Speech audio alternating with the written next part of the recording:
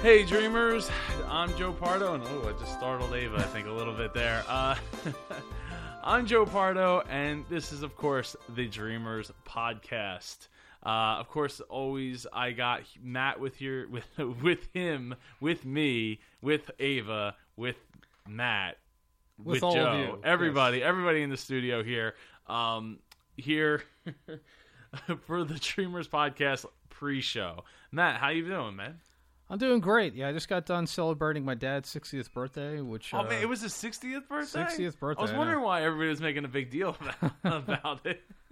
So it was a lot of fun. A lot of my relatives drove in from New York and some other places, and we had a great time. I had barbecue, a lot of good conversations. I actually saw a couple relatives that hardly ever come out. And in fact, one of them lives not that far from where I work. And I think I might even stop and see him over the next couple weeks, because it'd be good chance to catch up with him. And, with so many people there, you only have so much. It's like working a crowd. You talk to this end for 2 minutes, and it's like, oh, then I got to go over here and talk to this person. So it was a whole thing. But it was a great time. Everybody had fun. And, yeah, so it all worked out. Yeah, that's awesome. Yeah, I'm sorry I wasn't able to make it. We had a different party to attend, and then we also had Ava, of course, being watched, and then we actually ended up using some of that time to go to Target, so we could get a couple things. Yeah. It was like a real parent moment. It's like, oh, we have a babysitter for like 4 hours. We gotta jump on this and go to Target. Case of emergency, break glass. There's like a little list part, pops out of things that you need to go buy at Target. Exactly. Yes, or well, really any store. But yeah, so that's awesome. Glad you had a good time, and glad you were able to be there, given that you usually work Saturdays. Well, I do, and so I got there a little bit late, but still, I had a great time. Wish I could have been in there longer, and I thought people were going to be staying over, which they didn't wind up doing that, but still, I made the most of the time we had. Yeah. So this week on Dreamers Podcast, I have an interview with Paul Cousineau. It's a French Canadian name, Cousineau, who is of the Spiritual Voice podcast. Really great show. Got to be on it a little while back. Had a great time. You should go listen to it. If you go to superjoepardo.com/interviews, I think it is. I think that's the address. You can go back and listen to the episode I was on his show, and now he's on the Dreamers podcast, and it'll be later on in this episode. Of course, Matt, we are, it's Monday. This episode comes out on Tuesday mornings at 8 a.m., and we are, of course, live streaming the pre-show on Facebook Live. So if you're not following me on Facebook, it's facebook.com/Pardo Joe, all one word. Just hit that follow button, and then you can go scroll down to this video. We're one of my Facebook live streams, and click the subscribe button. I think it's just like live subscribe or something like that. Anyway, it's in the video. It's in like the top right hand corner of this video. I'd point, but I don't want to. Or I think it'd be like this way. Yeah. Okay. So it doesn't flip the video on me. So yeah. So follow me on Facebook. Facebook.com/Pardo Joe. The other thing that we got to talk about is the 2-year anniversary of Dreamers Podcast coming up very, very soon, actually. When is it? May 20th, Friday, May 20th. We're celebrating here. We should be on Facebook Live. We'll be on Blab. If you go to superjoepardo.com/live, that's where you can get all the information. There will be the live feed will be there from Blab. We'll be having people call, you'll be able to call in right on Blab. We'll have people here in the studio. I'm not 100% certain, but I'm pretty sure that Rich Quick will be here in the studio performing at some point throughout the night. It's 7 p.m. to 10 p.m. Eastern Time. We'll be raising money for Give Kids the World. They are a wonderful organization that takes, children with life-threatening illnesses, and they take them and their family down to Disney World in Orlando, and they get to go to Disney World and Universal and SeaWorld for a week, and they get to just be kids, and that's really, what more could you ask for? So last year in 2 hours, and I didn't even realize this, Matt, But last year we only did the live show for a little. I think it was like 2 hours and 20 minutes or something to that effect. And we raised $600 in just over 2 hours for Give Kids the World. Now, this year, we're going to do 3 hours, and we're going to do more games, more minute-to-win-it games. And for every minute-to-win-it game, I'm personally donating $10 for every completed minute-to-win-it game. So if you want to join in, you go to superjoepardo.com/live. You get the Blab link there. You can watch it there. Or you can jump in and call in and compete for my money, for my approval and my love Win and Joe's my $10. Money. Yes. And we'll be donating to Give Kids the World that way. So really looking forward to it. Like I said, we have a bunch of surprises, previous guests, not old guests. Of the Dreamers podcast. Like I said, probably a performance by Rich Quick. He performed last year. It was a lot of fun getting to see him, and he's just off of his tour in the UK. So it's good to get him back in the studio to talk about that experience. So really looking forward to that. So yeah, that's May 20th. Make sure you check it out. So. Matt, so last week when you were here, we were going over some names for my third book. It'll be third book in less than 2 years. And I think that what my third book is going to be about, it's going to be a business book, right? Based on the science of processes for business, right? So we all work in our businesses or even our own jobs, right? And we're too close to the situation. We think that we have the best, we're doing it the best way that we know possible, the best way that we're aware can exist. But the thing is there's always a better way.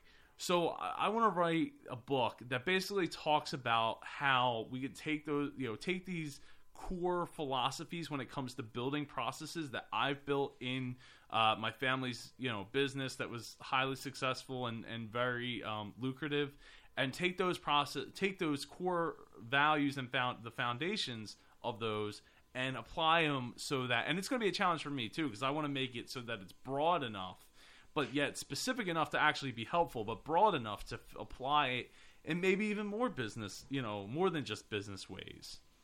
So I don't have an official name for the book, but Matt and I don't want to necessarily give it away, but Matt and I sat down and he helped me hash out some names for this book, and I'm really looking forward to putting those fingers to keys, as they say.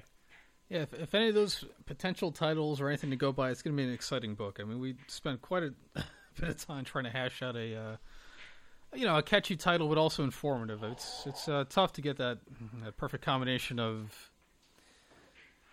because most people's attention span are going to look at it, and if it's not good enough, they're just going to scroll right down to the next book in the list. So,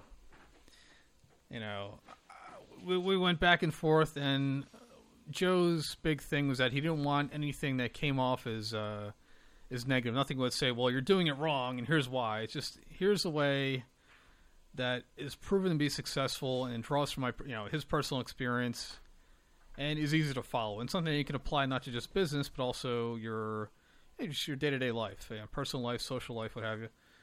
And I'm excited because, Joe's last two books are great, and I think that with each successive book, he's managed to build on, what came before, and as an author, better refine his material. It just continues to grow as Joe grows, as he, does this podcast and, follows his other endeavors.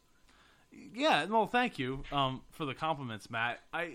It's definitely, I definitely want it to be a book that pops and a book that, really, really makes a statement, right? My first two books, with 31 Life-Changing Concepts, it was more of here's Joe in book form, something out of the mind of Joe, if you will. And with the second book, How to Dream Big and Win, it was all about how do I basically take this talk that I've put together over the course of a year and turn that into a book and expand upon it with my own experiences, not just things that I've read, not just things, the culmination of like what's worked for me to get to where I am at this point. And it's funny that the things that I did, and I've done more than just the last big accomplishment that I had at the company before I departed. And a lot of it involves, bringing technology into play and doing the research to find something else, to find a better way of doing what you're already doing. Because what you think you're doing the best at is probably not necessarily the best way to do it. It's just the way that and the way that you feel is the best way to do it because you've been doing it so long. It doesn't make it wrong, but I want people to be able to take themselves out of the business, right? It's like everybody's like, oh, you're working in your business or you're working on your business. And you really want to be working on your business unless you have to be working in your business. When it comes to building those processes, that's what those things are. Like, you're trying to get it so that things are automated. Things are, if something doesn't fit the mold of like one of the processes that you already have in place, that's fine. You need a process to handle those things. That's like, there needs to be protocol that's like, okay, well, we need to get, it just is like, oh, well, this doesn't fit into anything that's already, we've already defined, so we'll just throw it into a folder, and then the folder gets just kind of locked away in a drawer with other folders of things that we don't know what to do with. There has to be a protocol to make that stuff work. And that's really what I want to touch on with the book and really drive home. And I feel like I can really help a lot of people in that respect when it comes to their businesses, and not just with that, but also with their own lives. Because you can take what I'm talking about and apply it to the things that you do on a regular basis. So that's really the goal with this book. And yeah. So it took a little while to come up with where I wanted to head in the next direction, and I think that is a solid thing that I could talk about and really help people with. So I'm glad that I finally landed on it. That's for sure. Yeah, I think it's great. The fact that you managed to crank out 3 books in 2 years is it's pretty impressive, especially considering your schedule. I mean, you're always so busy. Yeah, it's tough, man. But I really want to, I'd like to get at least 2 books done this year. But I also have the card game that I've been building that I've been teasing about, and it's sitting here on my desk. And after playtesting it in my mind, I really need to start investing some energy in getting that done, because that's going to be like way harder and longer of a process than writing a 3rd book. That's for sure. So yeah, look forward to both a game and a 3rd book. I'm hoping for this year, but we'll see, because I still have the conference in September. Have some other big things coming up too, including some speaking engagements and stuff like that I'm working on. So it's definitely there's a lot going on that front. So speaking of speaking engagements. For anybody who didn't see, I'm speaking at the Kittypreneur Weekend in Freehold, New Jersey. It's, let me see here. Where's it at? It is June 10th to the 12th, and I'm specifically speaking on June 12th. So if you go to, what's the website here? Because they have like 2 websites. For tickets, you go to Kittypreneur, like entrepreneur, .com, or you can send an email to info@justforyou, and then the number 4, the letter U, expo.com. Yeah. So so that's where you get your tickets, at kittypreneur.com. It's actually one of the guest speakers is a lady who has been on Tyler Perry's House of Pain. And she's also on the Real Housewives of Atlanta, which is pretty cool. That I'll be speaking alongside her, and a whole bunch of other people, and they're actually going to be doing their own mock Shark Tank there. Oh, really? Yeah. With I think the kids have like 30 seconds to pitch their ideas to a panel investors. Well, that'll be interesting to see what they come up with, because it seems like these days, I see more and more, like the younger generation going out there and coming up with innovative ideas. And yeah, what was the name of that young chef you interviewed? Michael, was it? Or... Oh no, it was Andrew. Andrew, that's it. I hit the mic. Andrew Zapley. There's actually a picture of him. I thought that was impressive. That at that age, he's already like learned so much about cooking. I was like, wow. I mean, an accomplished chef. Yeah, it's crazy. Yeah, it's amazing what you can do with some motivation. But yeah, motivation and time and yeah, definitely. So, as well as Logan Guloff he won season 2 of MasterChef Junior, has been on the show as well. So yeah, I think that there's a huge amount of possibility there for when it comes to kids doing something, especially with the YouTube and Google and being able to like basically supercharge your learning.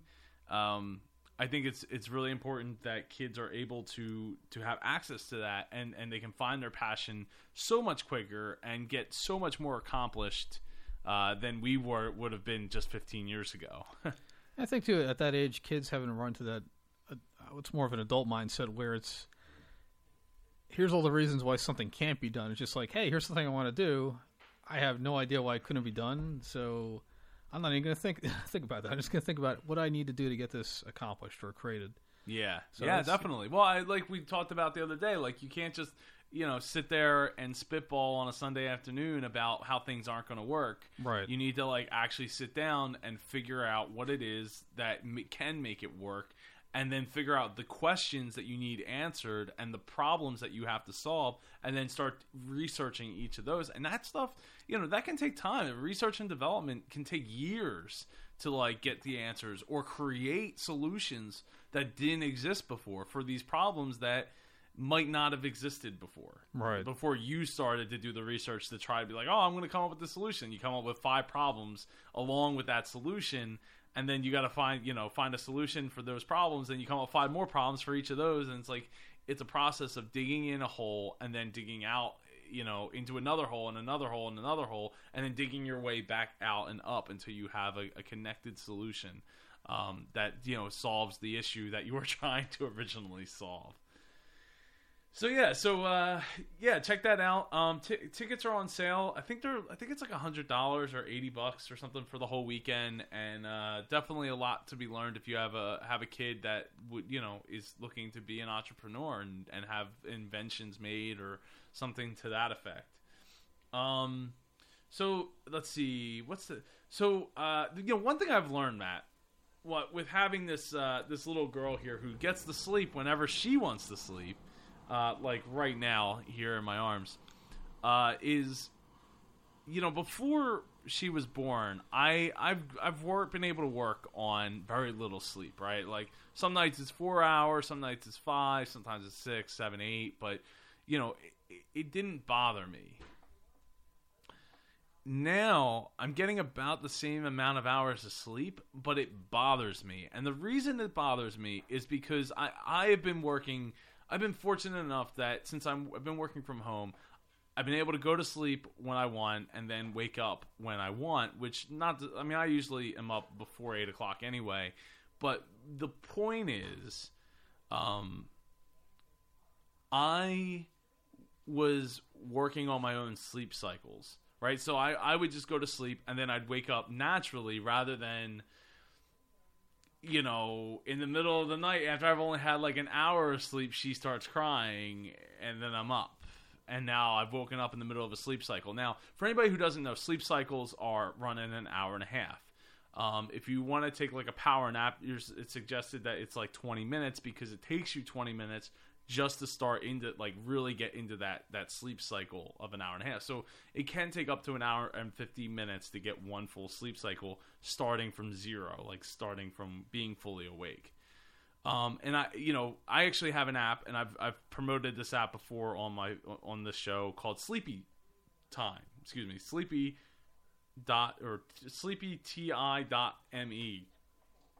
or something like that. Where basically it's a calculator where it does that hour and a half splits. It tells you like, hey, if you're going to go to sleep right now, here's the hours that you should wake up. Like, here's one sleep cycle, 2, 3, 4. Now you could do the math in your head, but I mean, not all of us are mathematicians to be really good at that.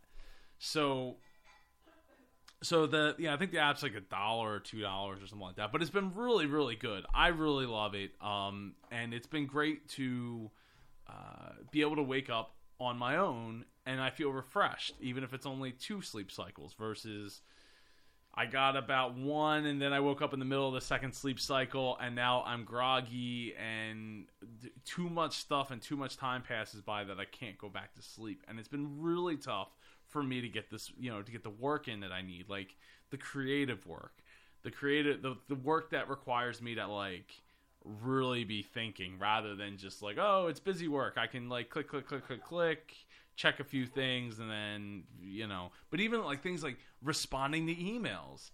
Like if you're grouchy, right? Now I was just reading this article, Matt, and you deal with a lot of email at your job, right? Oh yeah. So it they did this thing where it's like, what's the best way? Excuse me, I'm already losing my voice. What's the best way to respond to emails? And basically, it goes back to what we were saying the other day about extremism. You don't want your email, you want it to be short and to the point, but you want it to be either super angry or super happy, like obnoxiously happy. If you fall into the middle, apparently there's like a void there where people don't respond or just become unresponsive to your emails. I never heard that before. I guess for me it's a little bit different in that, I mean, I do try and keep my emails short to the point, definitely, because I figure if it's something where it's going to take several paragraphs to explain, I might as well just pick up the phone and call the person, because otherwise I'm wasting more time trying to type it out.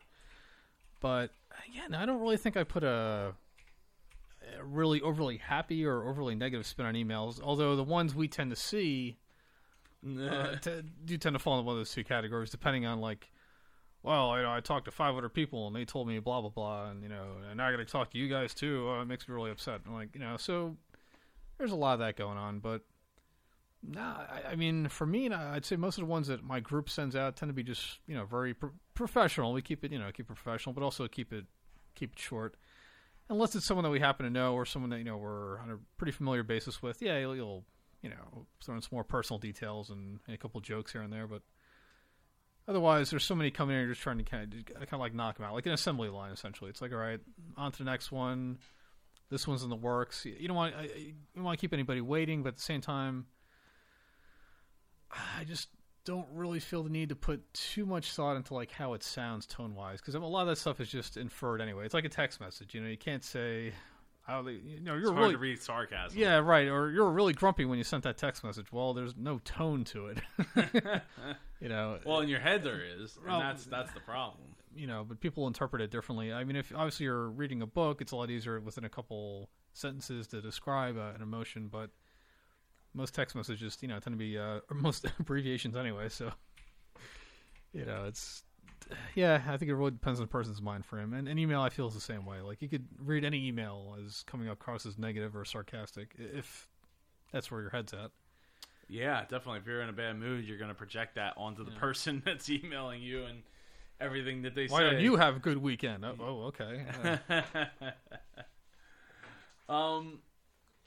So it's been really tough for me though to like really zone in and power through the not just the lack of sleep, but the lack of like quality hours. For me, it's been painful, very painful. But this past weekend, I did get like 6 hours worth of work in all at once, the way I like it, which isn't very normal at this point.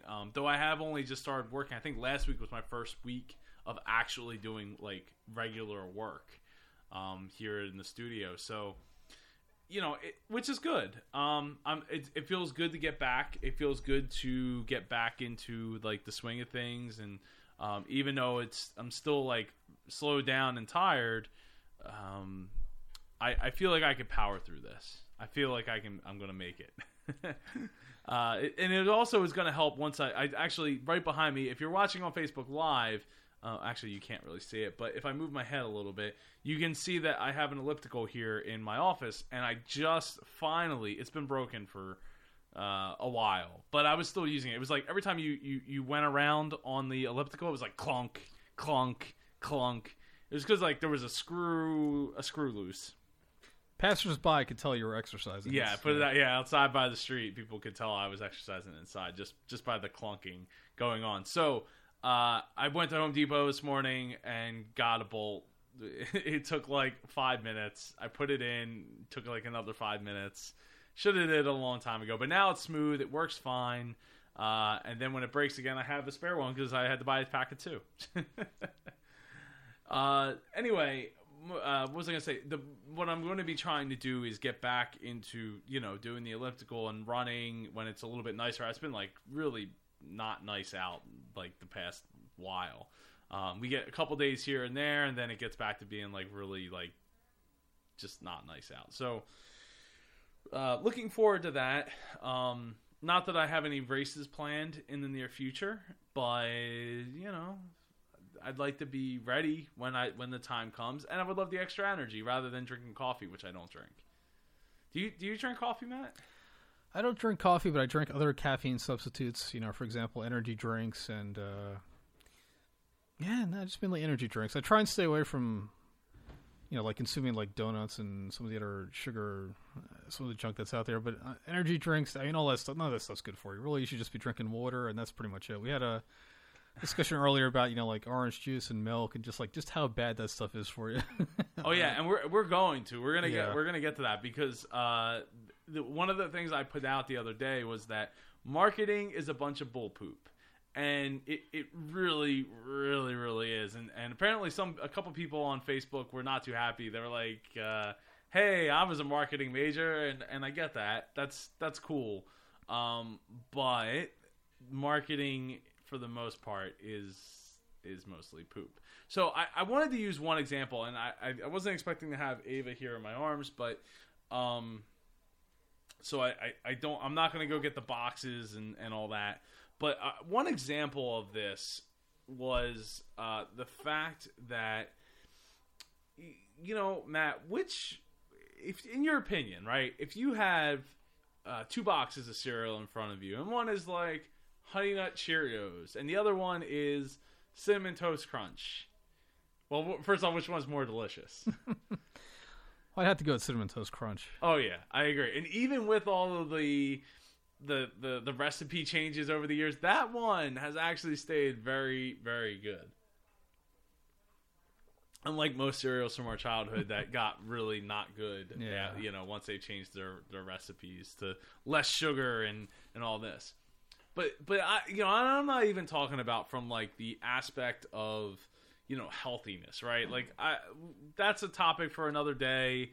I'm not like a health coach or advisor or anything like that, so you can make up your own mind on that. But my point is that they spend a ton of marketing on these types of cereals to make you think that even the ones that are like clearly it's like 90% marshmallow it's still good for you, right? Wait, so you're saying they're not part of a balanced breakfast? Oh, well, I mean, I don't even know what breakfast is supposed to look like, because like everything we eat for breakfast is pretty much horrible for us. I'm pretty sure it's not supposed to consist of large amounts of sugar, but with either of those cereals that you mentioned, that's basically what you're getting. Yeah, so it's okay. So the thing is, what I'm challenging people to do is go and just look at the sugar content of what it is that you're eating, right? So like, you take those 2 cereals. Which one do you think has more sugar in it? I would say Cinnamon Toast Crunch. Because it tastes better. I feel like that's the wrong answer, but it is. The right answer is they both have the same exact amount of sugar in it. Really? Both 9 grams per 3/4 cup of cereal. Now I don't know about you, but I'm not measuring my cereal. No, can't say I ever have, unless the measurement goes by bowl. No, it doesn't. And I'm sure that 3/4 cup is not nearly as much as you think it is. Because it's not. So my point is you have these 2 cereals. One is like, it's heart healthy, blah, blah, blah, blah, blah. But at the end of the day, it still has the same amount of sugar as the one that's not meant for kids. or the one that is meant for kids. You know, quote unquote kids. Not to say that I don't have Cinnamon Toast Crunch in my cupboard, because I do.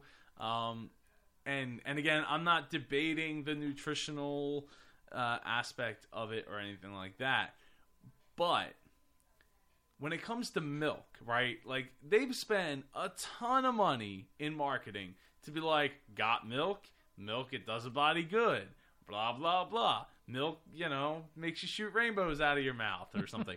You know, they spend all this money, and at the end of the day, has anybody, and I challenge you to go look at your milk carton, you know, or plastic container, because carton, I should just say glass of milk, or the bottles of milk from the old days.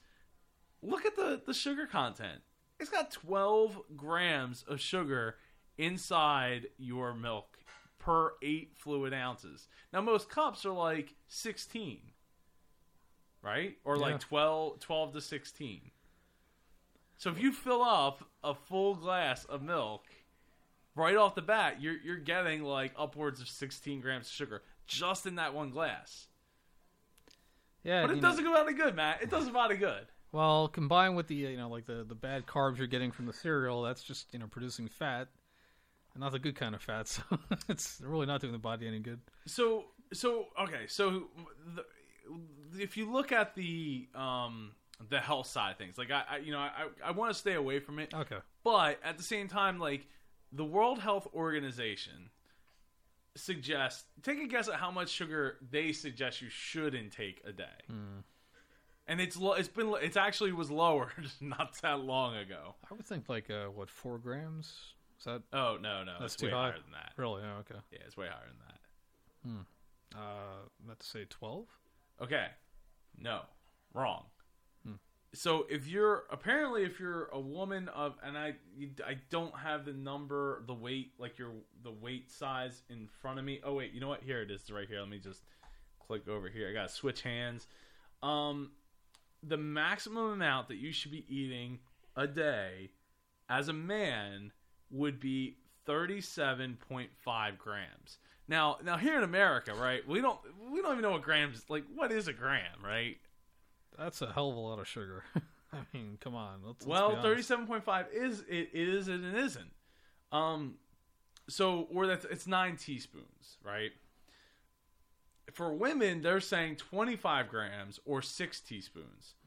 So you just take that breakfast example, right? And you look at that and you're like, okay, so let's just say you had 2 cups of cereal, because I didn't actually pour it out into a thing and measure it, but so you're at 18 grams plus like around 12. So I'm not a mathematician. Help me out here. Is that 30 or 40? 18 plus 12, so 0. 30. That's 30. Well, if you're a woman, then you're already 5 grams over your daily intake of sugar for the day, just in having that breakfast, one bowl of cereal with maybe a side of milk, right? And that doesn't even include if you had chocolate milk, like this guy over here, like this guy. So that's a lot. But again, not trying to drive home the whole health aspect of it, more so about the whole the marketing. Marketing is misleading. Yeah. Oh, another great example is those little snack packs. Like, I'm sure you've given them to your niece. The 100-calorie snack packs. Yeah, it's 100 calories. But here's the thing: there's enough sugar in that if you had 2 little snack packs, fruit snacks. Sorry, thank you, Melissa. 2 fruit snack packs. You just ate a whole Starburst pack. Well, there's definitely enough sugar in there to get them wired up, because I'll say she goes from like, oh, I'm tired after school to like shot out of a cannon after eating one of those 100-calorie snack packs. But the thing is they promote them as, oh, well, they got all these vitamins and nutrients in them, right? And the thing is yeah, they might, but here's the truth of the matter is they don't need all those extra nutrients, because as long as they're eating a balanced diet, all you're really giving them is a shot of sugar, like in the arm. Right, yeah. Ideally, if they were eating a balanced diet, they'd be getting all these nutrients anyway, therefore negating the need for even vitamins. remotely close to a balanced diet. Like, nobody's perfect, but as long as you're not, like, eating cardboard for breakfast, lunch, and dinner, you're probably getting some kind of nutrients, even from these things that are giving you extra nutrients, which in some cases can be worse for you. So, again, not trying to drive that whole health aspect home, though I want, dreamers and everybody to be as healthy as we can. We're not perfect. Look, I just told you I had Cinnamon Toast Crunch in the cupboard. It's fine. It's all about moderation, whatever. But my point is the marketing tells you that this is just like an apple a day. Oh, it keeps the doctor away. But the thing is, who made that up? The Apple industry. Yeah, the Apple industry. There you go. I mean, so right now, like to fight that marketing aspect, right? They're actually constantly lobbying to not change the nutrition labels on the back of products. Not that anybody's really reading them anyway. I mean, if somebody is dieting, that's something you have to pay very close attention to. You should, because even those things that you're like, oh, it's just like chicken and blah blah blah. Like, yeah, it's chicken with a ton of sodium and a ton of sugar, like laced in sugar. The reason crap. What was I going with this? You're saying that, the companies behind these products are lobbying not to... change the labels, right? Thank you, Matt. And I appreciate you picking up what I'm putting down. Because they want to change the label to show how much sugar is added to each product that you're buying, right? Because it's like, oh, orange juice. Yeah, oranges have, like, natural sugar. And it's like, no, they are, like, pumping sugar in that by the fistful because to get that taste of like, oh, that's what orange is supposed to taste like. But it's not. Go make real orange juice. It's not easy. I hate peeling stuff. Yeah, I've done it. It tastes great, but it's a lot of work. Yeah, you take a bite out of an orange and compare it to a glass of orange juice. It's nowhere near as sweet. Right. And the reason is, and for anyone who doesn't know, is because they need orange juice to have a shelf life. In order to do that, they remove the oxygen. So they remove the oxygen from from the oranges, and then they have to pump a chemical into it to make it taste like orange again. And then they add sugar to pump up that taste. So Florida's natural, whatever. No, it's all marketing poop. It just makes you feel good inside, but it doesn't. And the whole vitamin C thing is a bunch of malarkey too, because you already get a ton of vitamin C and a lot of other things that you're eating. And there's actually no proof that actually stops you from being sick. Or, with like diet soda, it's like, oh, well, it's diet soda, so it's not as bad for me. It's just as bad because your body can't tell the difference. It's going to produce the same amount of fat because it's like, seems like sugar to me. Yeah, and it does. And who was it? I saw a quote saying something like, I've never seen a skinny person drinking diet soda. I mean, I applaud anybody making an effort to diet and lose weight, but you really got to be careful because there's so many misleading. It's low fat or it's diet this or it's 100 calories. It's not. You really got to take a look at those labels because the marketing, as you said, is so misleading. It's all garbage. It is, and it's a shame because look, Matt, you and I grew up in the time where marketing and commercialism was just starting to really take off, right, to a level of like no coming back that we hadn't seen in the 50s and the 60s and the 70s. Like in the 80s, there was the decade of more and excessive. So this. Really, like we were just getting in the beginning of it, and we now we have these fruit snacks. Everything's easier. Everything's supposed, and even the word organic doesn't mean anything. Like we got organic milk the other day, and that had just as much sugar in it as normal milk. Yeah, because you can literally pretty much label anything organic because there's really no set definition for it. Right, but you know what the definition is? Sell it for more. It sells for more money. So again, it all goes back into marketing, and that's just one example, right? Like again, I don't want to harp on the whole health thing because I'm not that guy. I mean, I do run races, but I'm doing that so I can eat more ice cream and so that I can enjoy life a bit outside of that. Hey, at least you're honest, right? Yeah, look, I'm not a health nut by any stretch. Clearly, the physique of a non health nut for sure. But when it comes to marketing with food, you really, even checking the labels is enough. Like I said, because they're lobbying to stop the FDA from changing the labels to show you how much sugar they have to add to that apple. Or not to that apple, but to like that apple juice, or it's like, oh, it's got natural sugar in it. Like, no, it does, but not like to the level that you're drinking it, or the level that they're pumping into it. And they want to keep that from you because they want you to get that. It doesn't feel friendly and happy and give you the fuzzies if they're like, oh yeah, we pumped in like 10 grams of that 11 grams of sugar per 8 fluid ounces, right? It's like, oh, what am I drinking? What would this taste like if it didn't have any sugar in it added at all? And there's always ways around that, right? Like the whole labeling of like, like, oh, even the ones that say no sugar added, there's ways around that by using other chemicals that aren't considered quote unquote sugar but are sugar, to make it sound like your body can't tell the difference with sugar. So there's always ways around it. They're always looking for ways around it, and they're always looking for ways to market it to you, the consumer, that this is the best thing for you. Yeah, you can't avoid every negative bit of marketing out there, but if you take the time to do some research and purchase carefully, at least you can mitigate some of the the more harmful effects.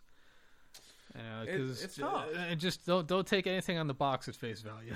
Oh, definitely not. And we wonder why we're in a state of everybody's got diabetes in America. Like, this is the reason, because the sugar industry they just do what they want, and we've just allowed it because it tastes good. So what are you gonna do? If God didn't want me to eat this, then it wouldn't taste good. Like, it's as simple as that.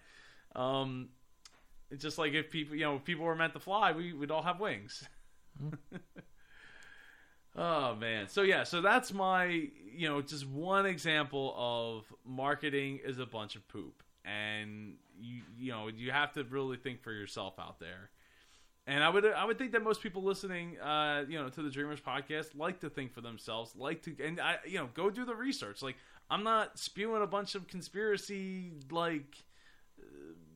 hoopla over here. This is like, go do the research. It's very it's all out there. And actually I misquoted the amounts that I got for the sugar intakes were actually from the American Heart Association. I think actually the World Health Organization is a lot lower. I think they've lowered theirs to like that 25 grams a day, which again, like one glass of orange juice could kill that for you.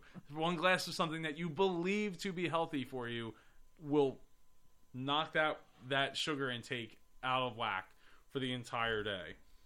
And of course, everything changes. Everything's always subject to change. That's what research is all about, and doing the research and all that. So go do the research. Think for yourself. Again, just one example. I think, we're at 43 minutes, Matt. I had 2 other topics. My voice is getting pretty shot already. I think we've done it. We could save it for next week. I don't want to try and rush through it. These 2 topics were from last week. I pushed them to this week, but it's okay. It'll give me a jumping point for next week. It's like cell phone minutes; they just roll over every month. It would just keep rolling. I got a whole a list of 70 items that I want to get to at some point when it comes to business and living your life and living your dreams and all that. So we'll get there for sure. But I think the big thing this week is get sleep on sleep cycles. Getting 3 hours is fine if you get it in a consecutive 3 hours, or an hour and a half and an hour and a half. I know I've been fine with that. Not everybody can be fine with that, and that's not to say that I could do that for like days on end, right? Like, I could do it for 1, 2, maybe 3 days, but by day 4, like I'm getting worn out. I know, Matt. I know you don't get a lot of sleep most of the time. Not for lack of trying. Yeah, I just have a hard time. Well, for me, I have a hard time staying asleep, and that's something I've always kind of struggled with. As soon as I wake up, I have a real hard time getting back to sleep. And I tried different things, and one of the things I found to be the most effective is like just a brief bout of exercise. You can just get up, do like a quick jog, and then usually it's enough to kind of just, at least for me, to knock me back out. To burn that energy that you have. Right, just mysterious. I just came out of nowhere. It's like, oh, now I'm wide awake, and it's only 2 o'clock in the morning, so got a ways to go. Yeah.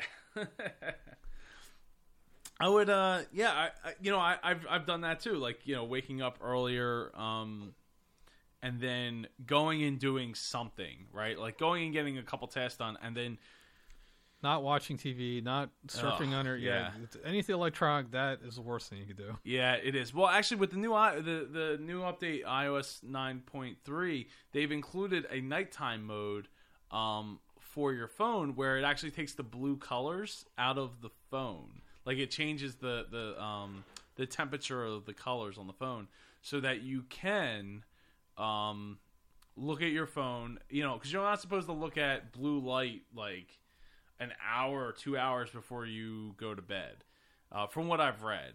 And I've noticed the difference with being able to go back to sleep after using my phone using their nighttime mode. So if you just swipe up from the bottom, I think it's the middle icon on the bottom, and you can actually set it to a schedule. So mine starts at like 10 p.m. and goes till I think like 7 in the morning or 6. Now it definitely looks different, and you can actually change, I think, the temperature as well.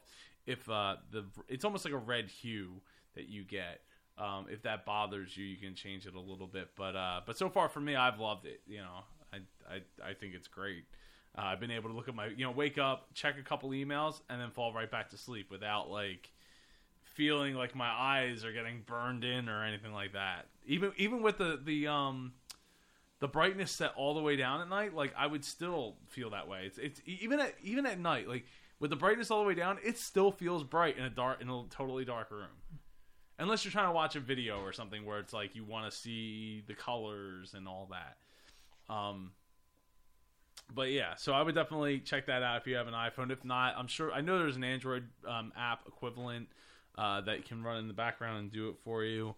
I don't know what it is, what's the name of it or anything like that, but it's definitely out there. So yeah, so let's wrap up. Like, so I got plenty of things to plug, right? So I'm speaking in Freehold, New Jersey at Kittypreneur Expo. It's kittypreneur.com. You can go get tickets there if you have a child who is doing entrepreneurial like things or wants to learn more or pitch like they're on Shark Tank. That's this place to be. It's in Freehold, New Jersey, and it's June. I think it was June 10th to the 12th. On May 20th is the live show. It's the 2-year anniversary of Dreamers Podcast. We're raising. I'm hoping to raise over $1,000 in 3 hours. We did $602 last year for Give Kids the World. Great organization. GiveKidsTheWorld.org. Go check it out. And coming up in a little bit after the jump is Paul. I'm going to say his name wrong. Cousineau. Paul Cousineau of the Spiritual Voice podcast. So, yeah, it's been fun, Matt. It's been fun talking about how marketing sucks and how we need to be, inadvertently, we need to live a better life healthy and sleeping-wise. And, yeah, I guess I'll talk to you next week, Matt. Absolutely. Awesome. And Ava's still sleeping, so we made it through this whole episode with her sleeping right through it. Rock on. I'm glad that, yeah, just sleep on, girl. Just sleep tonight. That's what I that's all I could ask. All right. I guess we'll see you guys next week. Stay tuned for the interview with Paul Cousineau. Joe, I have a challenge for you. What's that, Matt? I want you to give me a way to support the Dreamers Podcast that's not only easy, but it's not going to cost me any money. Buy stuff on Amazon. Really? Yes. Go to superjoepardo.com/Amazon. Update your bookmark for Amazon to that link, superjoepardo.com/Amazon, Every time you make a purchase, I get money. Joe, in the time it took you to describe that, I've already done it, and I'm a slow typer. You know what? Why don't you go buy some Mavis typing tutor on Amazon using the superjoepardo.com/Amazon and help contribute to Dreamers Podcast. It'll be here in 2 days, thanks to Amazon Prime. Hey, Dreamers. Today I'm talking with Paul Cousineau. I got it right? Cousineau. Cousineau. No. Cousineau. So say Ku? Ku? Z? Z? No. No. Cousineau. That's it. Cousineau. I'll get my French right one of these days. Who? Anyway, Paul's making his dreams come true by co-creating a global spiritual community with people from all walks of life. Welcome to the show, Paul. Hey, Joe. I'm really happy to be here with you, and thank you for hosting me. Of course.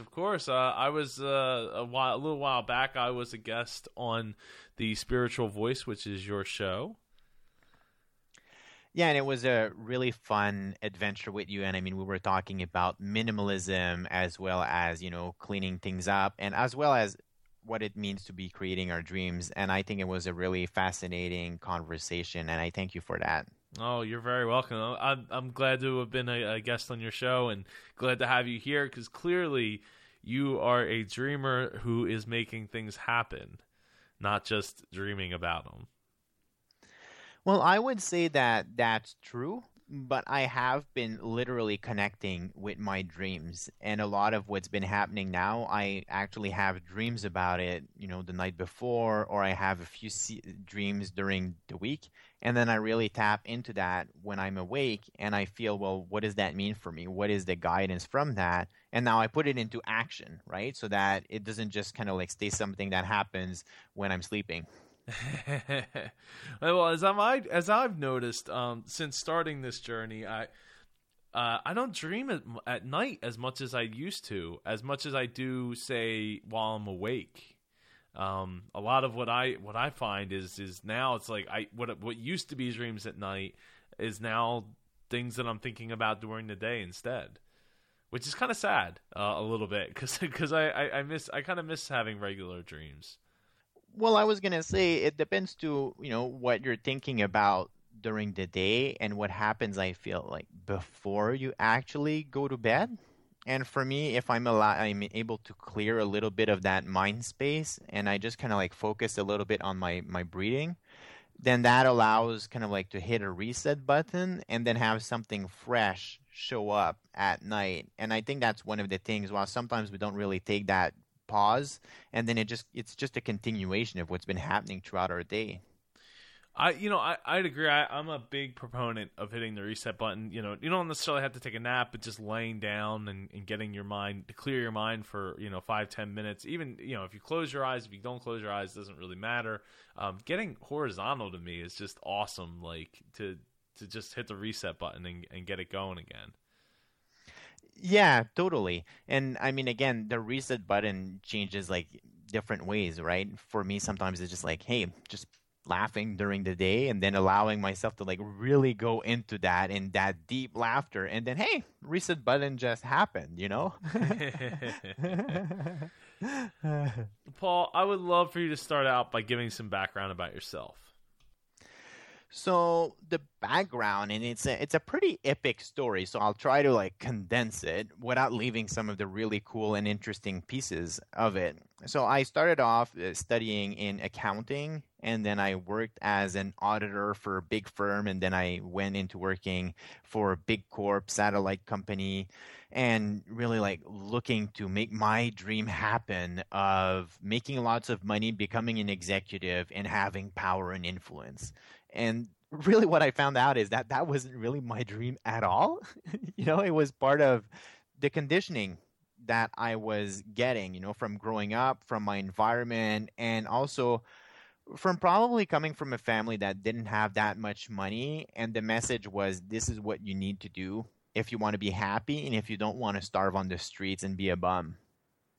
And as I was working towards that, I realized that I was really not happy. And from 2010 to 2012, I became very depressed, but I was hiding it from everyone. because it was going to impact my success. So I was doing what I call like wearing a mask, and it got so close to me that I didn't even realize that I was wearing that mask. I was like playing out a character all the time in social environment. And I mean, I had a breakup of an 8-year relationship just like a few months before we got married. And that's kind of like what threw me down, I guess what put the dream in the drain, really.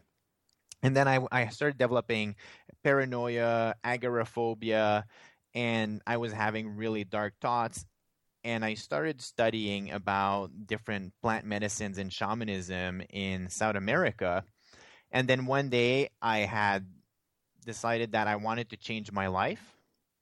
And the only pattern that I knew how was, again, power influence. So I decided to apply for law school. So I don't know if, people can relate with that, but it's kind of like you're trying to get out of something, but you can only think like a one-track mind kind of aspect. Does that make any sense? Yeah, definitely. So basically, more success to fix the problem of success. Exactly. So then I got my acceptance letter to go at McGill for law school, and then I just started puking my guts out. And I was like, wait, this is not right. Like, this should be good. And I don't think this will actually lead me where I'm trying to go. So on that day, I basically booked a trip to go in the Amazon rainforest in Peru and work with some of the shamans that were there. And the next day, I resigned from my job, and I made it effective at I think it was like 2 months later when the trip would be happening. And then I ended up staying in Peru for about 4 months. And I literally entered a dream state as I was working with the different plant medicines there. Came back, and then I was discombobulated. I didn't know what to do. I couldn't relate to what I was doing before. It took me about 6 months to reintegrate. And I was lucky because I had a new girlfriend just before going to Peru. And when I came back, I said, I need to move in your place because I don't know what to do right now, and I'm freaking out. So she was, she accepted me in her place, which was fantastic. And after that, it took me 6, 7 months, got a job in finance for a not-for-profit. And then that led me to last year. So that's, let's say, June 2015.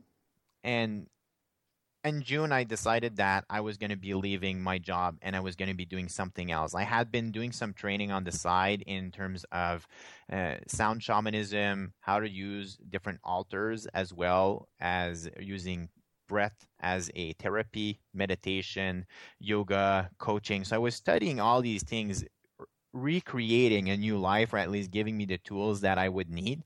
And then when I got a promotion at work, I decided to resign because I knew there that I was at a fork in the crossroads and they would have wanted more out of me. And that's not the direction that I wanted to take. And then when I told my boss, she said, Paul, what are you going to do?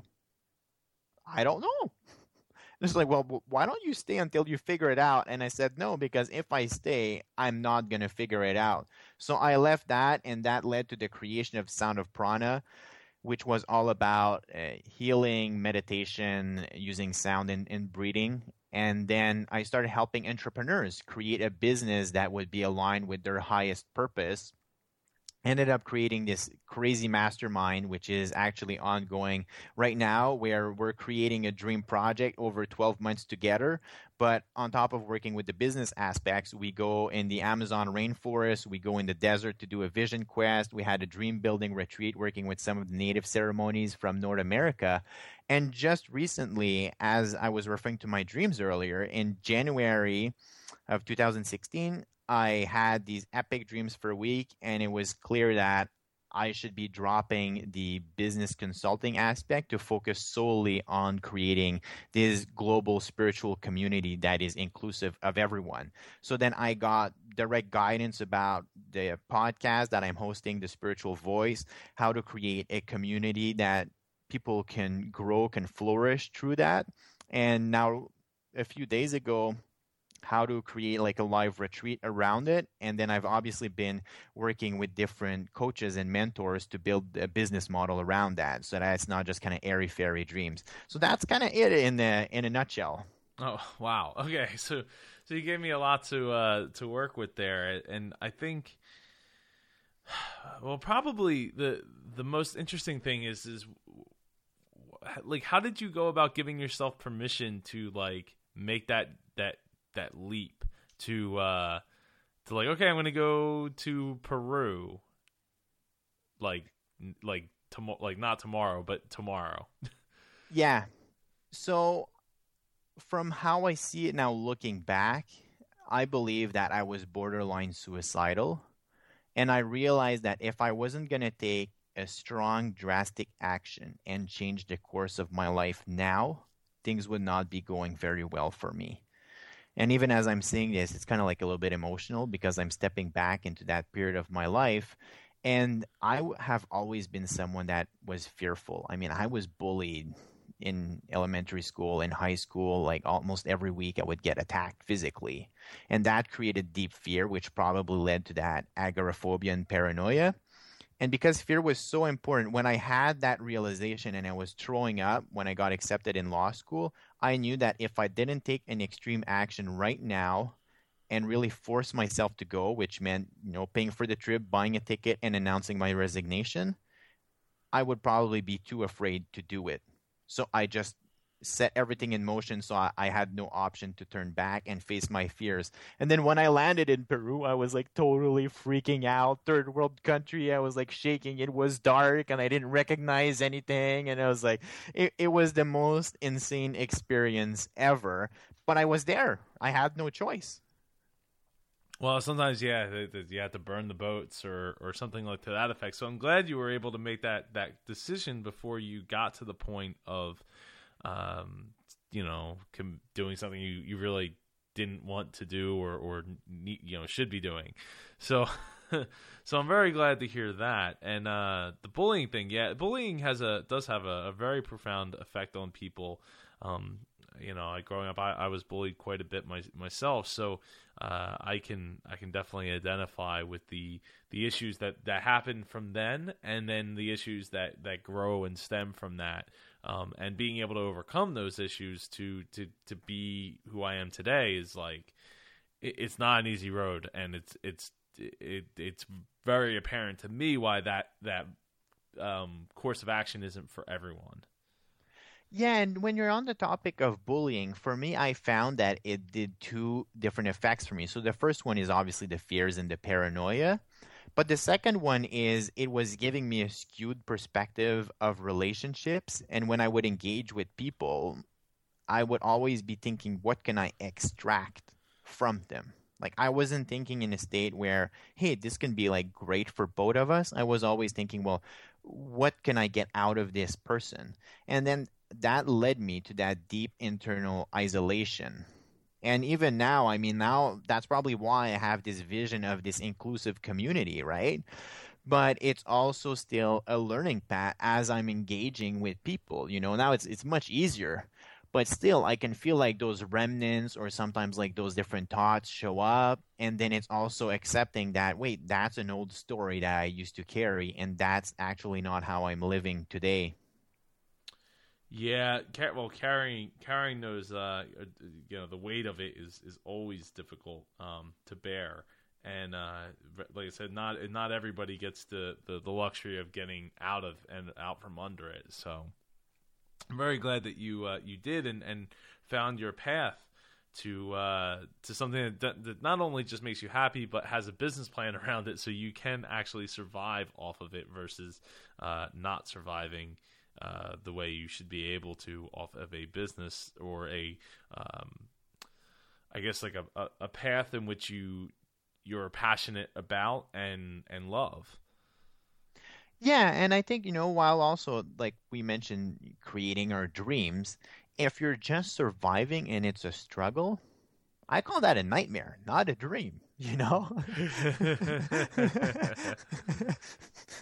So that's why I feel like it's important to have a business model in it that allows you to sustain yourself, because otherwise too, I think you don't have that reciprocity, and then those feelings of struggling and whatnot will almost like contaminate your dream. I'm not sure if that's the right word, but that's what I'm thinking. You have a big glass of water and then you're like slowly putting ink in it, which is that tension for survival.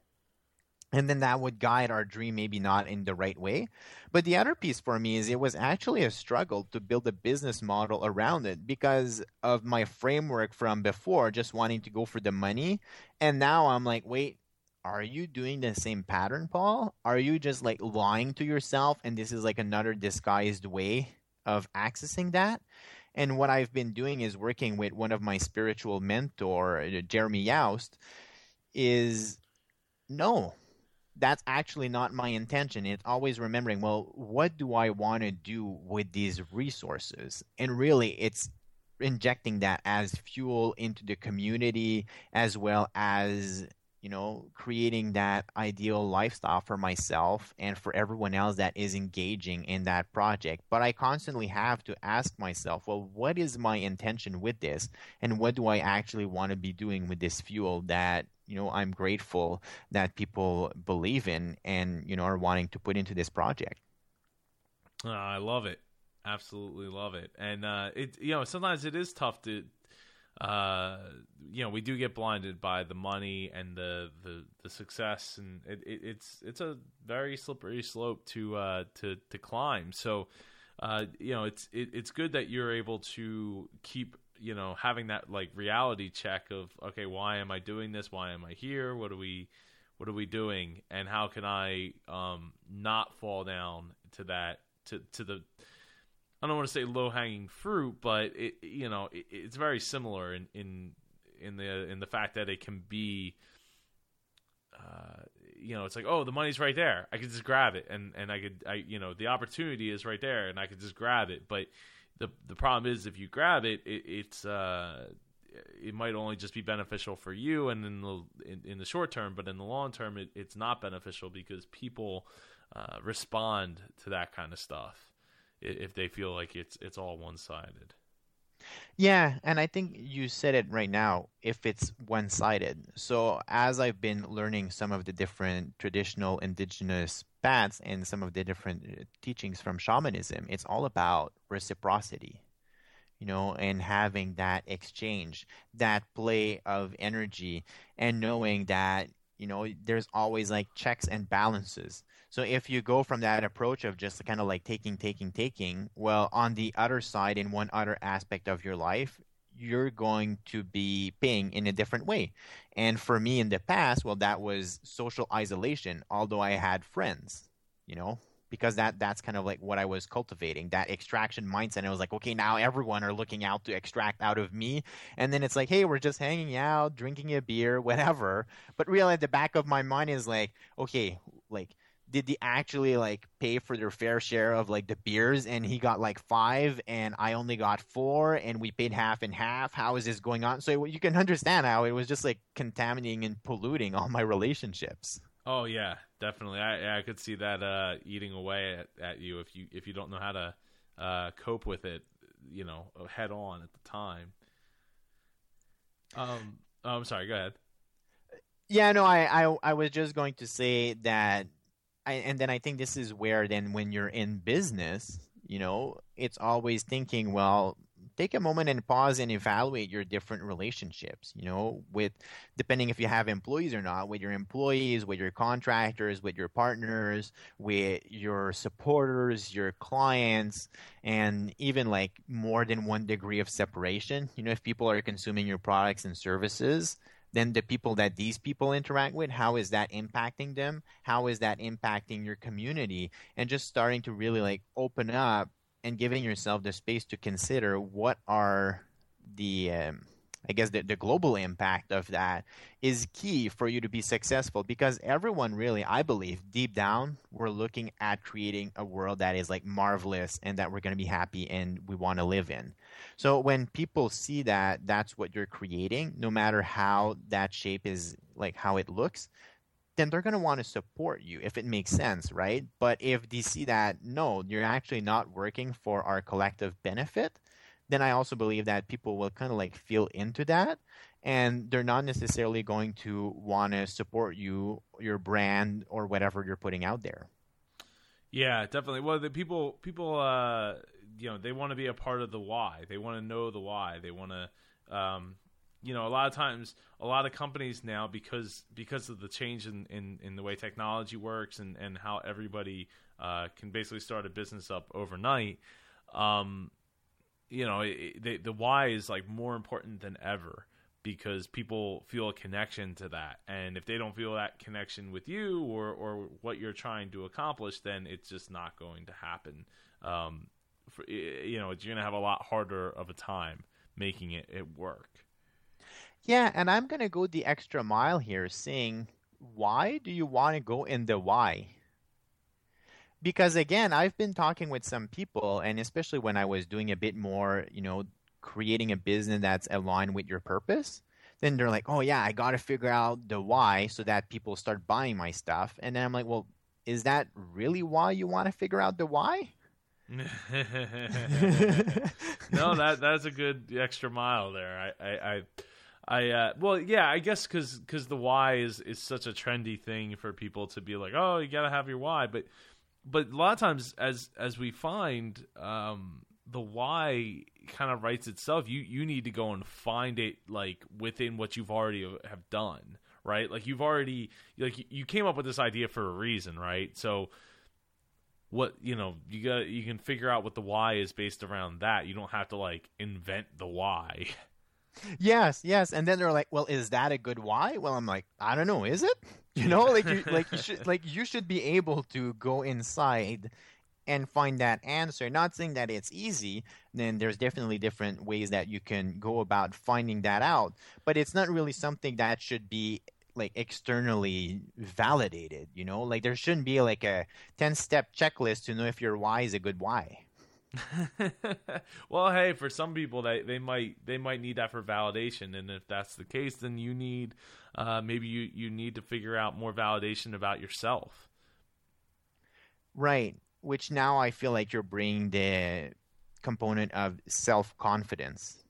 Definitely. Well, loving yourself and all that is definitely part of knowing what your why is. Yeah, and actually that really resonates with me because, again, I was doubting my why at several moments, right? Am I actually only doing this to have a successful business and then have money and back to that power? Am I actually deceiving myself and going back to that old operating mode? Or is this really different? And I do want to be building this community. I do want to actually live each day, being more happy, smiling more. And am I really looking at building those relationships that I feel are mutually beneficial? Or am I still going at it from the angle of like that, again, using that extraction mentality? And I had a lot of, although I looked very confident, I had a lot of self-doubt on my motivation. Well, I think part of that would be, would play into, would you be doing what you're doing now if you knew that you weren't going, like, if it was just going to be a hobby for you, like, aside from, say, working at a bank or something, or in banking or something where you were already successful making the money, would you go out of your way to make something like this happen if you knew that it couldn't be as big as you might want it to be, because you don't have the time to invest to make it that as big? Like, if you were just going to have people come out to your live events locally, right? Like just on a pure local level, like to connect with other spiritual people in your community, would you still do that? Totally. And I actually have an example of that. So on one of my birthdays, and I believe that was 2 years ago now, I had a dream, I don't know, a few weeks before that, and it was about cacao. So the theobroma, the plant from where chocolate comes from. And in the dream, it was telling me, hey, Paul, you need to be hosting this ceremony with chocolate, bring community together, and it's time that you step into your power. So I was like, okay, this is kind of interesting. So what I did is, instead of doing kind of like a traditional birthday, or at least how I used to see it, and like, let's just get smashed and party and whatever, I threw an invitation to all these people in my community that had played a role from one level of importance to another. So some of them I, barely knew but they were part of what I considered my community. And then I said, I'm going to be hosting a ceremony working with cacao for my birthday, and this would really mean a lot to me. And this is kind of like what I have in mind. And I had probably 40 or 45 people to that. And I mean, I was bringing in like 100% chocolate for it. I brought like everything that we needed for the ceremony. And I just offered that freely to everyone there, although I didn't really have any financial means. I had enough to do it, but I was by no stretch, wealthy. And then I started off by explaining to them that I had a dream. And I mean, I think I was like crying at one point. I'm like, this is a turning point for me. And this is what I want to be doing for my birthday. And I'm extremely happy to have all of you here. And then it led it up to be like a 4 or 5 hour long ceremony. And I felt like I was just like in the flow guiding, and I was working with different instruments going on, and working with people one-on-one throughout the room. I have like a didgeridoo. I've got different like Himalayan bowls, tuning forks, and I had like these different clearing stuff that was happening. And then people would band together. They would cry. They would laugh during the ceremony. It was amazing. And then at the end of the night, I was like, wow, this is it. And there was no money in it for it. Well, then there you go, man. You got it. And I love that. And wish I could have been there for it. Definitely. That's that sounds like a really awesome time for people to come together and do something that maybe all of them weren't used to doing. Yes, because for most of them, this was a totally new experience. And I do believe that chocolate is like what I call a master teacher. So by consuming it, you actually access a deeper form of intelligence. And it doesn't matter, if you take a very like woo spiritual aspect. I like to keep it scientific and accessible. So when you take a high dose of 100% chocolate, ideally without any sugar in it, let's say between 70 and 130 grams, and especially if you fasted, it will double the amount of oxygen that is processed by the cells of your skin, and that increases your sensitivity, and it also increases your blood flow and all of your different systems in your biology. So that tends to make you more emotional, and it also increases the oxygen in your brain by about 30%. So it makes your cognitive ability refined. So now you are opening up to that emotional state. You're able to think more clearly, and you've got a community setting where the intention is set up: love, safety, openness, acceptance. And then I'm using the different instruments and breathing techniques so that creates slightly altered forms of perception and states. So then you're really tapping into your inner realm, if you're purely from a scientific point of view. Wow. Okay. So, I mean, that sounded a lot like drugs.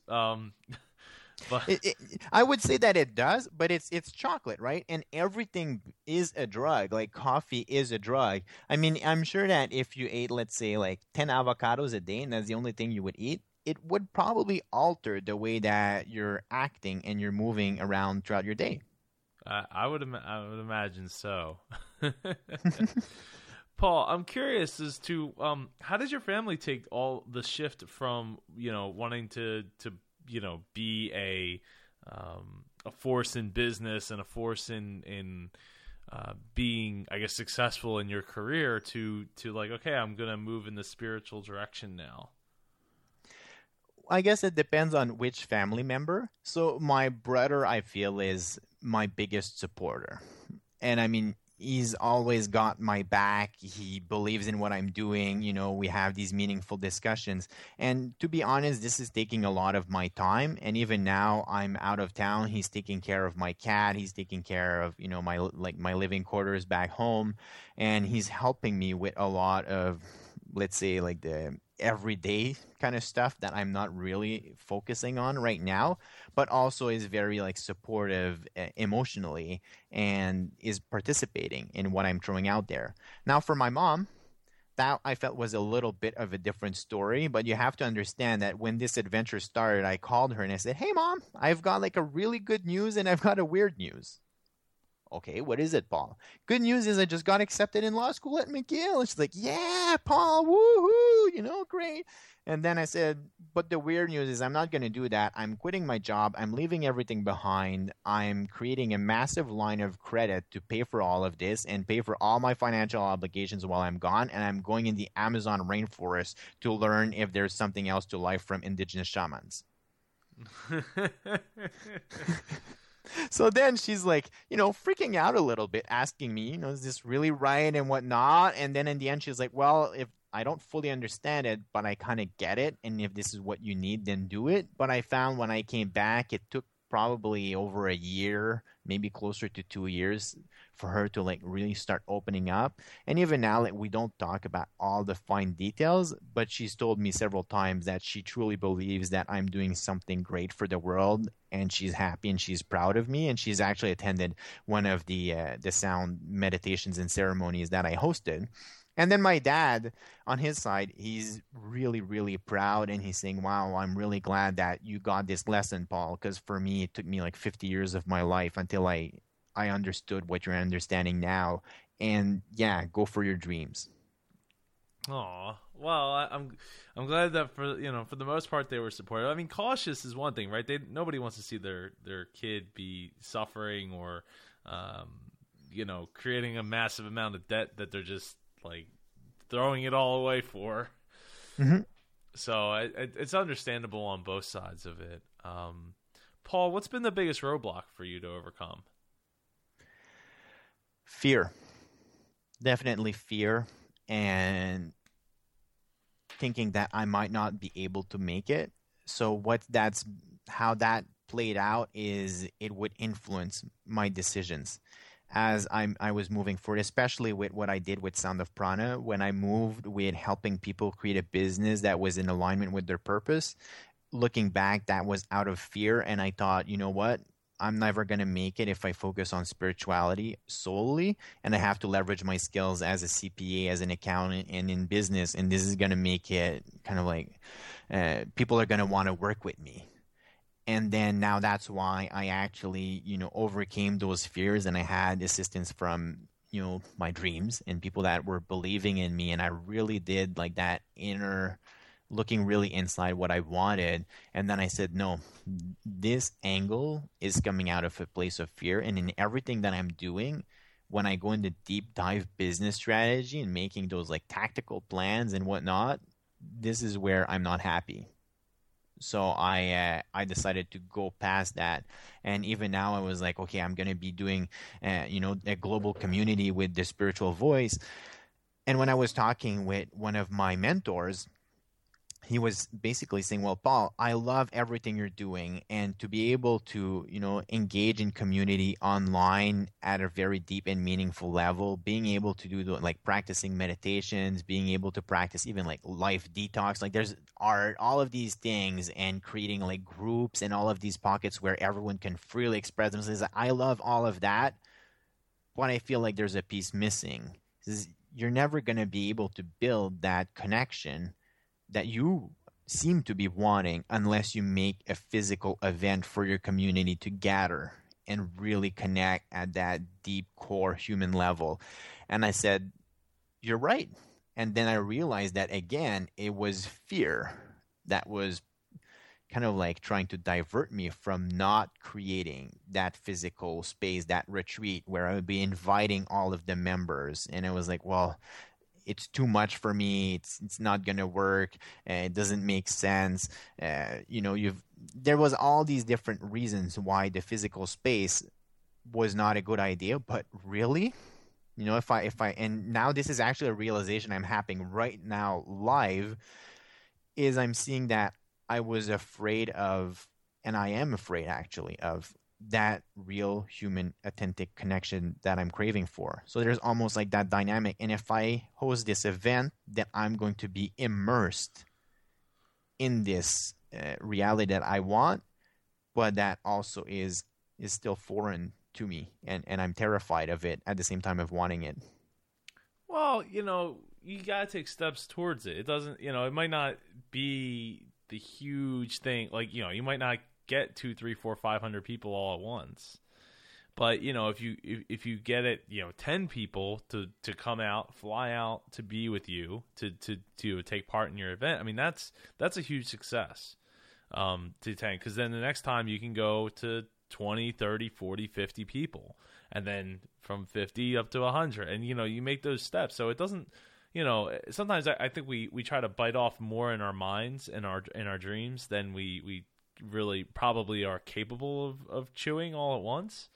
But as you make those steps, you get better at understanding yourself, understanding the situation that you're putting yourself in, the amount of work that's going to go into making it bigger and better.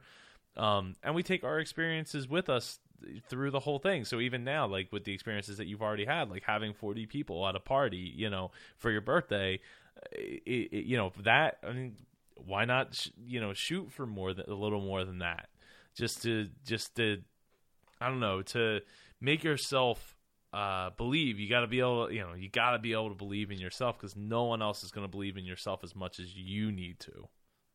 Yeah, and I agree with you on that. And that's why, like, the belief in myself and in what I'm creating and knowing what I really want helps me overcome that fear. But what I'm talking about is beyond like the logistics or will people show up. It's actually the success and it actually happening, like that, again, that real heart-to-heart connection. And a very intimate example is with my current relationship with my girlfriend. I love her so much, but for me in my life, expressing love and showing that, and especially in a romantic context, there's a lot of like history and blocks around that, and it's like, I really love you, and at the same time I'm terrified of this. I'm terrified of opening myself up to you. But what's great is that, we can engage in that, and I can actually tell her, like, I love you, but at the same time, I'm fearing now this, I feel this terror as I'm opening up, to this new chapter of my life and to us. And taking an aspect of that is really the fear that's coming out. So it could be like one person comes and creating that deep bond, and it's like, whew, okay, like things just got a little bit more real, Paul, Well, yeah, I mean, especially, experiencing a long-term relationship breakup and all that, and having to not just trust the person you're with, but trust yourself that, whatever caused the prior one to end isn't going to necessarily rear its ugly little head this time. Regardless of who it was or what fear brought any of it apart. You know what I mean? Like, we don't always know the whole story.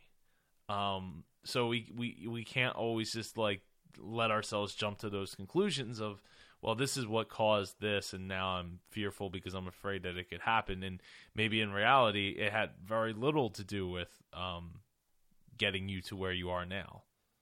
Exactly. And that's why I feel having awareness around all of that has been key for me. And I think that's something that can help a lot of people. It's like once you understand at least where it's coming from or the story, and I'm like, yeah, that was that other relationship, and obviously I'm feeling some of that fear, but I know it has nothing to do with the current circumstances. So now I feel like I'm equipped to almost embrace that fear. It's like I'm feeling it, but I'm not going to let it stop me.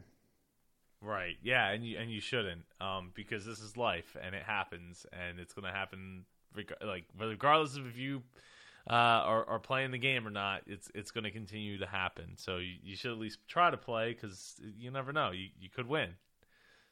Right, and I think even if you don't think you're playing, you're always playing. It's just maybe you're not playing your best hand. Very true. Very true.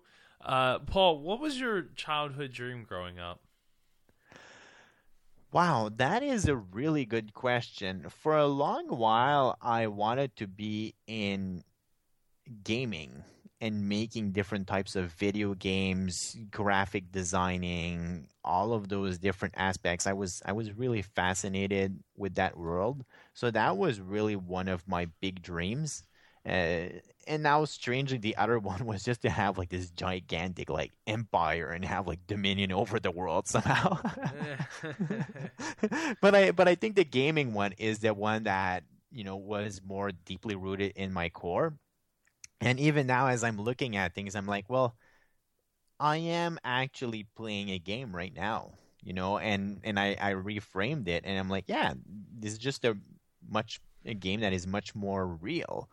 But I am actually living that dream, and I'm creating it. I'm putting forward different like infrastructures, and I mean, I was playing those games like SimCity and Civilization and managing airline companies and all of that. And I think that's where like that desire to create a space where people could create their reality was so fascinating, and that's what was pulling me into it. Well, I gotta say, SimCity changed my life, so it's it's quite understandable. Yeah, SimCity rocks. Yes, it does, and I mean that when I say it really changed my life and changed my interest in the way figuring out the way why things are built the way they are and how to about the best way to go about building them and stuff like that. Like it really played a big impact in my life. So I can sympathize with that. Well, actually, too, it's kind of funny because I used to play a game with my brother where we would imagine we were at these like video game rental, and then we would pick a console, and there's nothing, right? It's just like we're watching like black space, and it was like before we would go to bed, actually, we would do that, and then we would play the game, and we would play like multiplayer, so we're both in it, and then we would be telling each other what we're doing, and we would like respond in perfect synchronicity, and I'm still amazed at how we were able to do that. And we could play like an hour long game of this thing that was not visible in like perfect cooperation. Oh, that's awesome. So, Paul, tell me about what your dreams for the future look like. Yeah, gladly. So, really my dream is to have this global spiritual community really take a life of its own. I see that as a really co-creative process. I have a lot of ideas that I'm putting forward in having people being engaged in it so that everyone can understand that they all have gifts. We're all like teacher and student at the same time. And that gathering, I mean, I'm going to be having one of the gatherings in the next year for all of the membership base, and it's going to be totally accessible. So I see that one as like the first one, but the first one. I want to make a lot more interaction virtually and in person, and allowing as well people to have that safe environment where they can grow, they can nurture their gifts, they can believe in themselves, they can share about their beliefs and not really being afraid of being judged for it, as well as having all these different awesome tools to play around with. And then if I fast forward even more, I'm going to be traveling to work with a lot of shamans from different traditions. I'm fascinated by that. I mean, in May now of 2016, I'm going to be meeting some of the spiritual people in the Andes. And it's my girlfriend has been working with them for the past 7 years, and I'm totally excited at that. In 2017, I want to go to Nepal, and I want to start learning how to work deeply with incense to create these almost like portals and trance-like state. I've been studying shamanism from Nepal, and it seems like it's at the root of Buddhism, yoga, all of those traditions. And then I want to visit the people from Australia, where there's some tribes that play with the didgeridoo, and it's almost like working with dreams, storytelling. Through that, entering those different states and really deepening my exploration of consciousness. Well, that sounds awesome, man. I love that you're trying to live the life that you want to live now. And really happy for you. I hope that everything pans out the way you're looking for it to.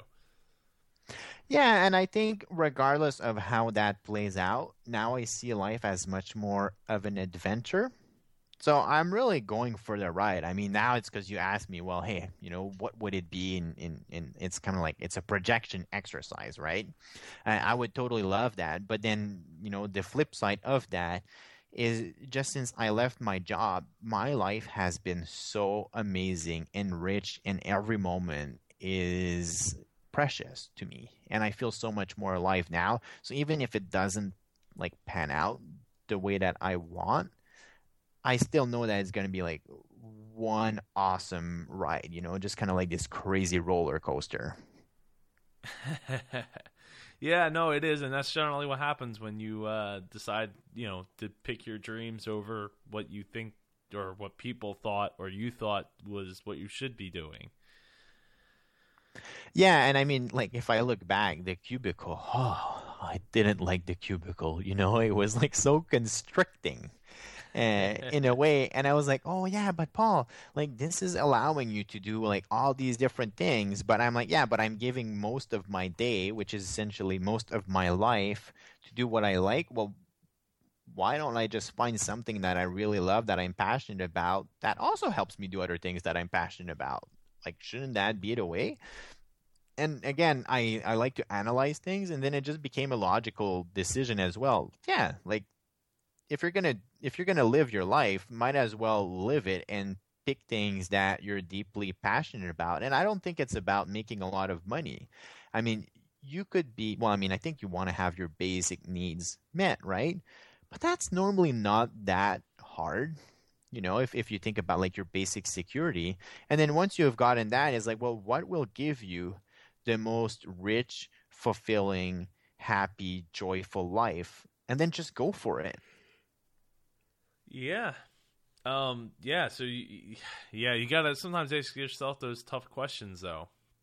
What you really want and what kind of life you want to live, and what you want to leave behind, and what's really important to you. So you can't just wait around for somebody else to give you those answers, because those answers probably are not going to just come to you by accident without asking yourself first.